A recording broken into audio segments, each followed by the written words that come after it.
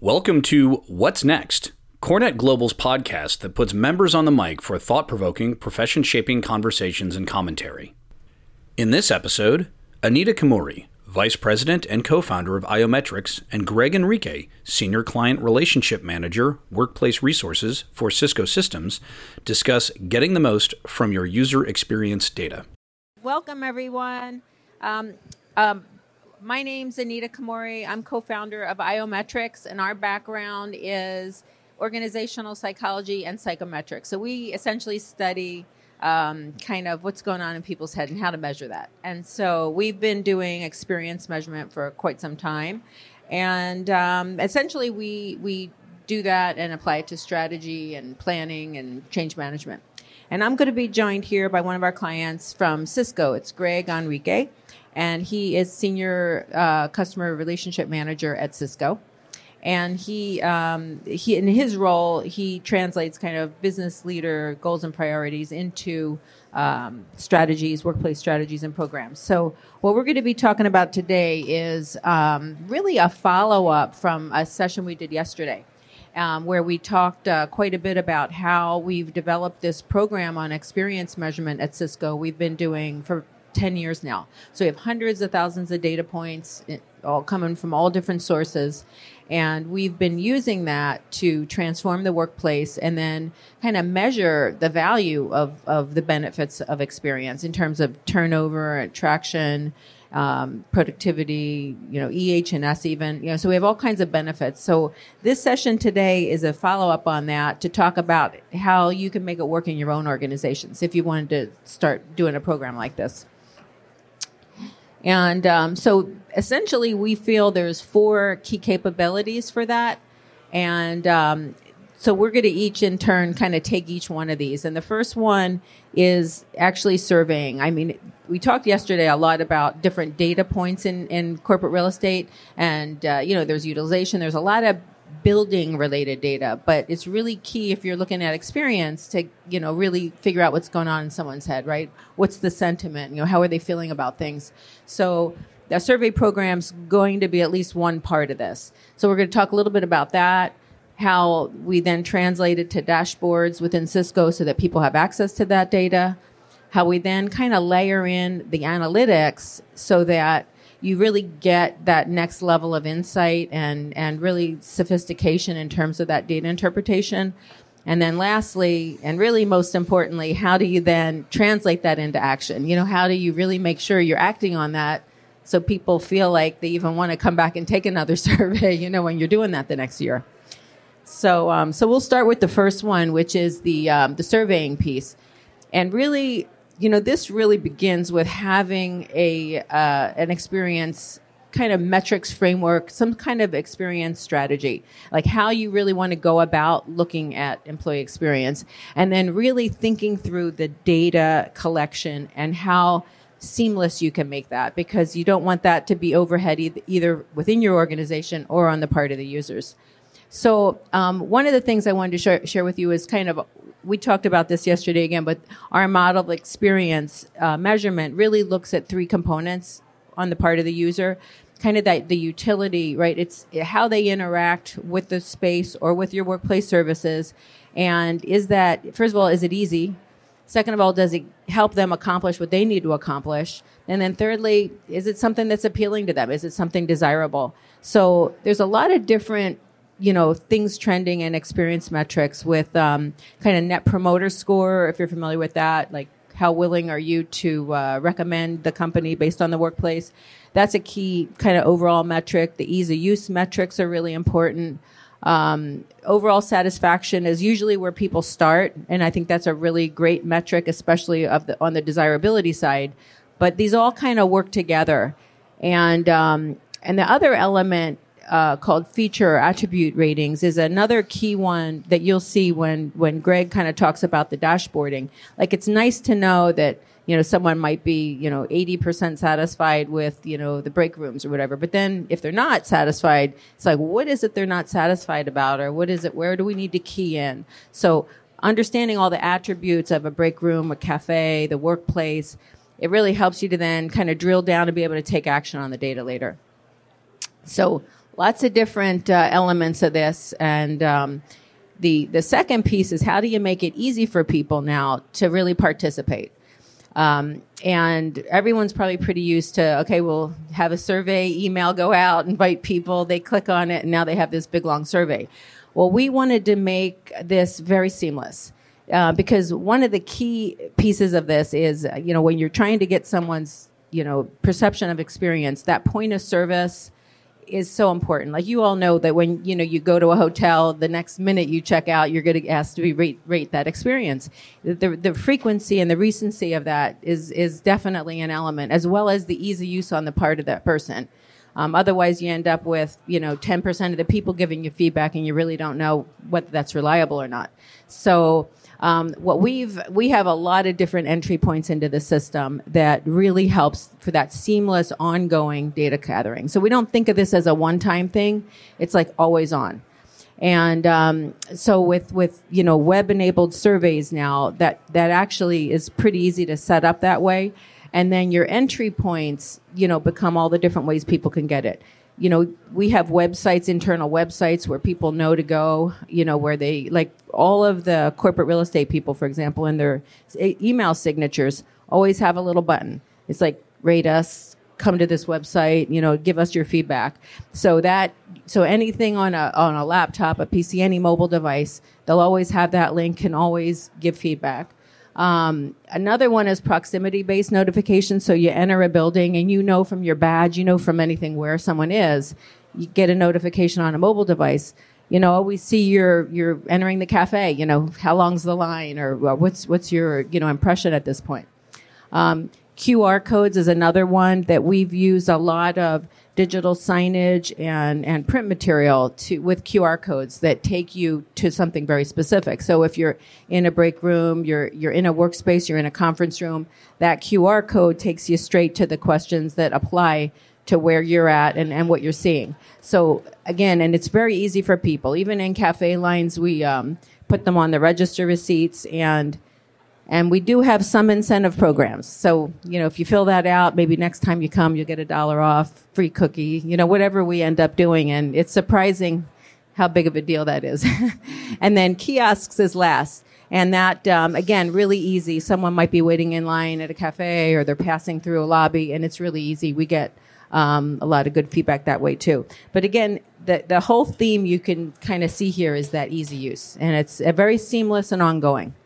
So once we collect all that great data, we need to do something with it. So Greg's going to talk a little bit about how that's used within Cisco. Yeah, so again, good morning, everybody. So I'm, again, with the Cisco. And so all this data collection that we're doing is very pertinent to what we're trying to do with it. Now, what do we do with it to actually translate it into our own needs and services within Cisco itself? And being able to interpret all that massive amount of data, right? Getting it in the first place is really critical. Now that you got it from all these different sources, how do you combine it? And most importantly, how do you now read it, make sense of all this stuff that's coming away perpetually, right? It's at real time, coming all the time. And when, at what point do we start assessing and making sense of it all? And so there's a couple of different levels that we need to take a look at internal, right? Where as a company user of all that data, how do we now apply it to our own workspaces? So being able to read it in a format that's legible not only to leadership, to the users who filled in responses, even to our partners who actually implement the needs that we have, it's really critical. And there needs to be differencing level of accessibility because not everyone can see everything. And at what time do they enact and implement things also comes into play. How much accountability and authority do we give to certain partners to react to requests that come in? We need more catch up on the workstation in the cafes, which they should take care of immediately, versus we need a new gymnasium. There's certain levels where we need to set based upon authorities that we give to them and affordability within a company. So the important thing for us within a company is to be able to make differences between them all. That volume of data is perpetually coming in. But I, as the user of this data, right, as in the facility side, need to see what's happening in location A versus country B and go up level as much as we want. It could be by theater. It could be down to a building. What we've seen is down to the floor level, we lose a lot of that. There's not much benefit to know by floor, but by building is usually the lowest level we like to take it down to. And a big part of helping us determine is the satisfaction with the location, with that services. So we can determine if what we're spending money on from a company perspective is going towards the right sources. Helps us prioritize where we want to spend. And conversely, if we're spending a lot of money on something that's really not getting much benefit back, we'll cut back on those services. And it's not consistent. It could differ between location to location. And we also want to be sure that there's some intelligence behind it about what we're doing to implement and get those questions in the first place, such as, are the endpoints there to receive the data?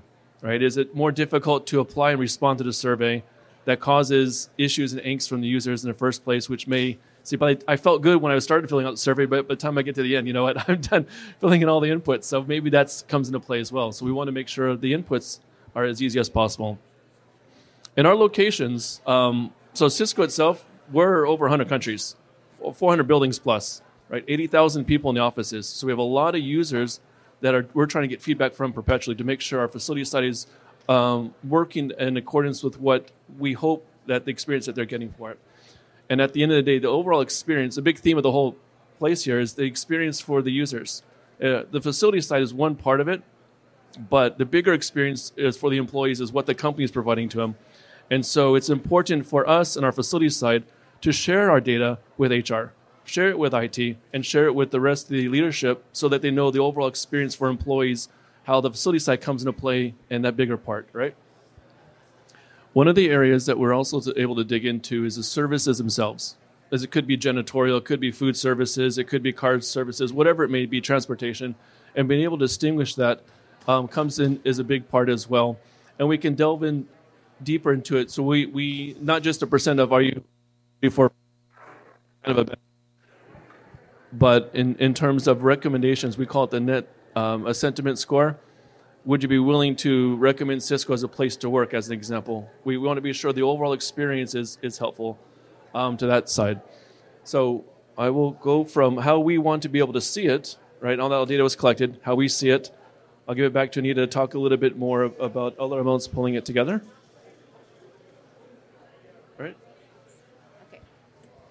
It's so what Greg was just talking about is that we get all that data in. It goes in essentially to a Tableau system. That's kind of their reporting system of choice internally, and then but that generally is going to be reporting out like we were just looking at, like overall results, comparisons, filters, what a typical, spreadsheet type of thing would be, but sharing. And so the next level, though, would be analytics on that data. So we now move into things that are more special purpose tools like text analytics, where you can take all the commentary that's coming in. Like we try not to, create most of these surveys are like less than a minute.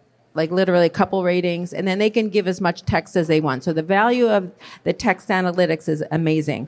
And so that one we try to, we use Yolti Pro.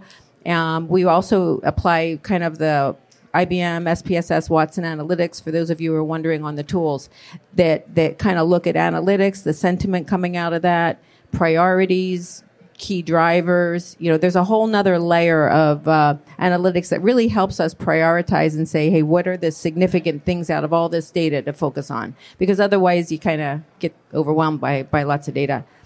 I think we've got 2 minutes left, I think. So I'm going to kind of go through this how we doing? 5 minutes? Okay. So I think the key thing about this is really prioritizing, and the one other thing that analytics helps us do is look forward with predictive analytics, so that we can kind of take historical data, look at preferences, and really kind of look forward and say, where do we think things are going? How do you kind of future-proof, maybe the solutions you're going to invest in, so that you're not just kind of focusing on what happened. You can look, what might be happening in the future. So this layer, I think, is the next layer of insight. Once we start collecting lots of data, this is kind of where you really start to get another higher sophistication with the understanding. So I'll give that over to you for the last piece of the puzzle. 2 minutes, right? In just 2 minutes here, right? So once we have all of this data collected, how do we as a company kind of now implement things, right? So what we basically like to make sure we're doing is a cohesive and program to go about addressing the needs here. So the program itself, right, will help prioritize what's most prudent for us to action. It might mean providing quicker amenities and services in certain areas. But it's important to make sure our providers are on board with it, that we're aligned with the service agreements that we have in place. So there's a whole range of different things that need to come in line. Many times our providers on site are compensated by responses back, the response time, ease of service. Those are parts of the compensation packages. So all of those need to align the contract arrangements that we have. So internally to the company, we need to make sure that's cohesive. We'll do it because we're so broad, and we want to make sure it's a whole program. It's a continual information back to the users, our experiences that we want to get from them. So we want to do so with print. We can do so with streaming on TVs inside of our buildings here. Emailers, constant awareness that we're needing their feedback, that things are happening. So there's a whole array we can go about making them aware of the different elements that we have to solicit their feedback. An important thing to provide feedback to them, let them know that they've been heard. One of the worst things I think we can do is take a survey, not let them know that they've been heard. Or worse yet, take no action after that's done as well. Not let them know the case is closed. So we want to be sure that there's a continual loop about that one back. And like I had mentioned before, we want to be sure to enable and allow our providers to enact immediately if it's within their approval level limits. So they should be first responders. If things are in need of service, let's get them to act on it immediately, not go back to a corporate side. Can I do it or not do it? Just let them do it. So there's certain things that are yes, other things that may need a more comprehensive review with corporate about prioritize that as a spend. But that's holistically what we want to try to do as a company to make it work as a whole ecosystem here, okay? I think. Okay, so with that, we'll just the last thing we wanted to just kind of talk about is how you guys could make it work if this is something you're interested in doing. And I started out by saying this has been like 10 years. So it's most people don't start at the top here. That you kind of start at the basics of, at the very least, it's great to even be just getting feedback and being reactive toward anything you think needs to be improved. But then as you kind of go up the tier, adding in layers. And that's kind of how we did this program. We started out with just basic satisfaction data, and then over time started getting more sophisticated measurements, doing more sophisticated analytics. And really at the top, I think what really distinguishes this program from a lot of others is that there is a proactive intention to invest in the things that need to come that need to be addressed, that come up out of the data, that whole continuous improvement element. And that's a hard thing to, kind of set aside funding for, improvements that you need to kind of figure out what the results are going to be for. But this cross section of local geographic folks with corporate folks, with service people, customer oriented people, I think that they've organized that way to help make sure the investments go in the right direction. So with that, I think we've ended our program. Would love for you guys to rate us, and we're here for any questions as well. So thank you. Thanks.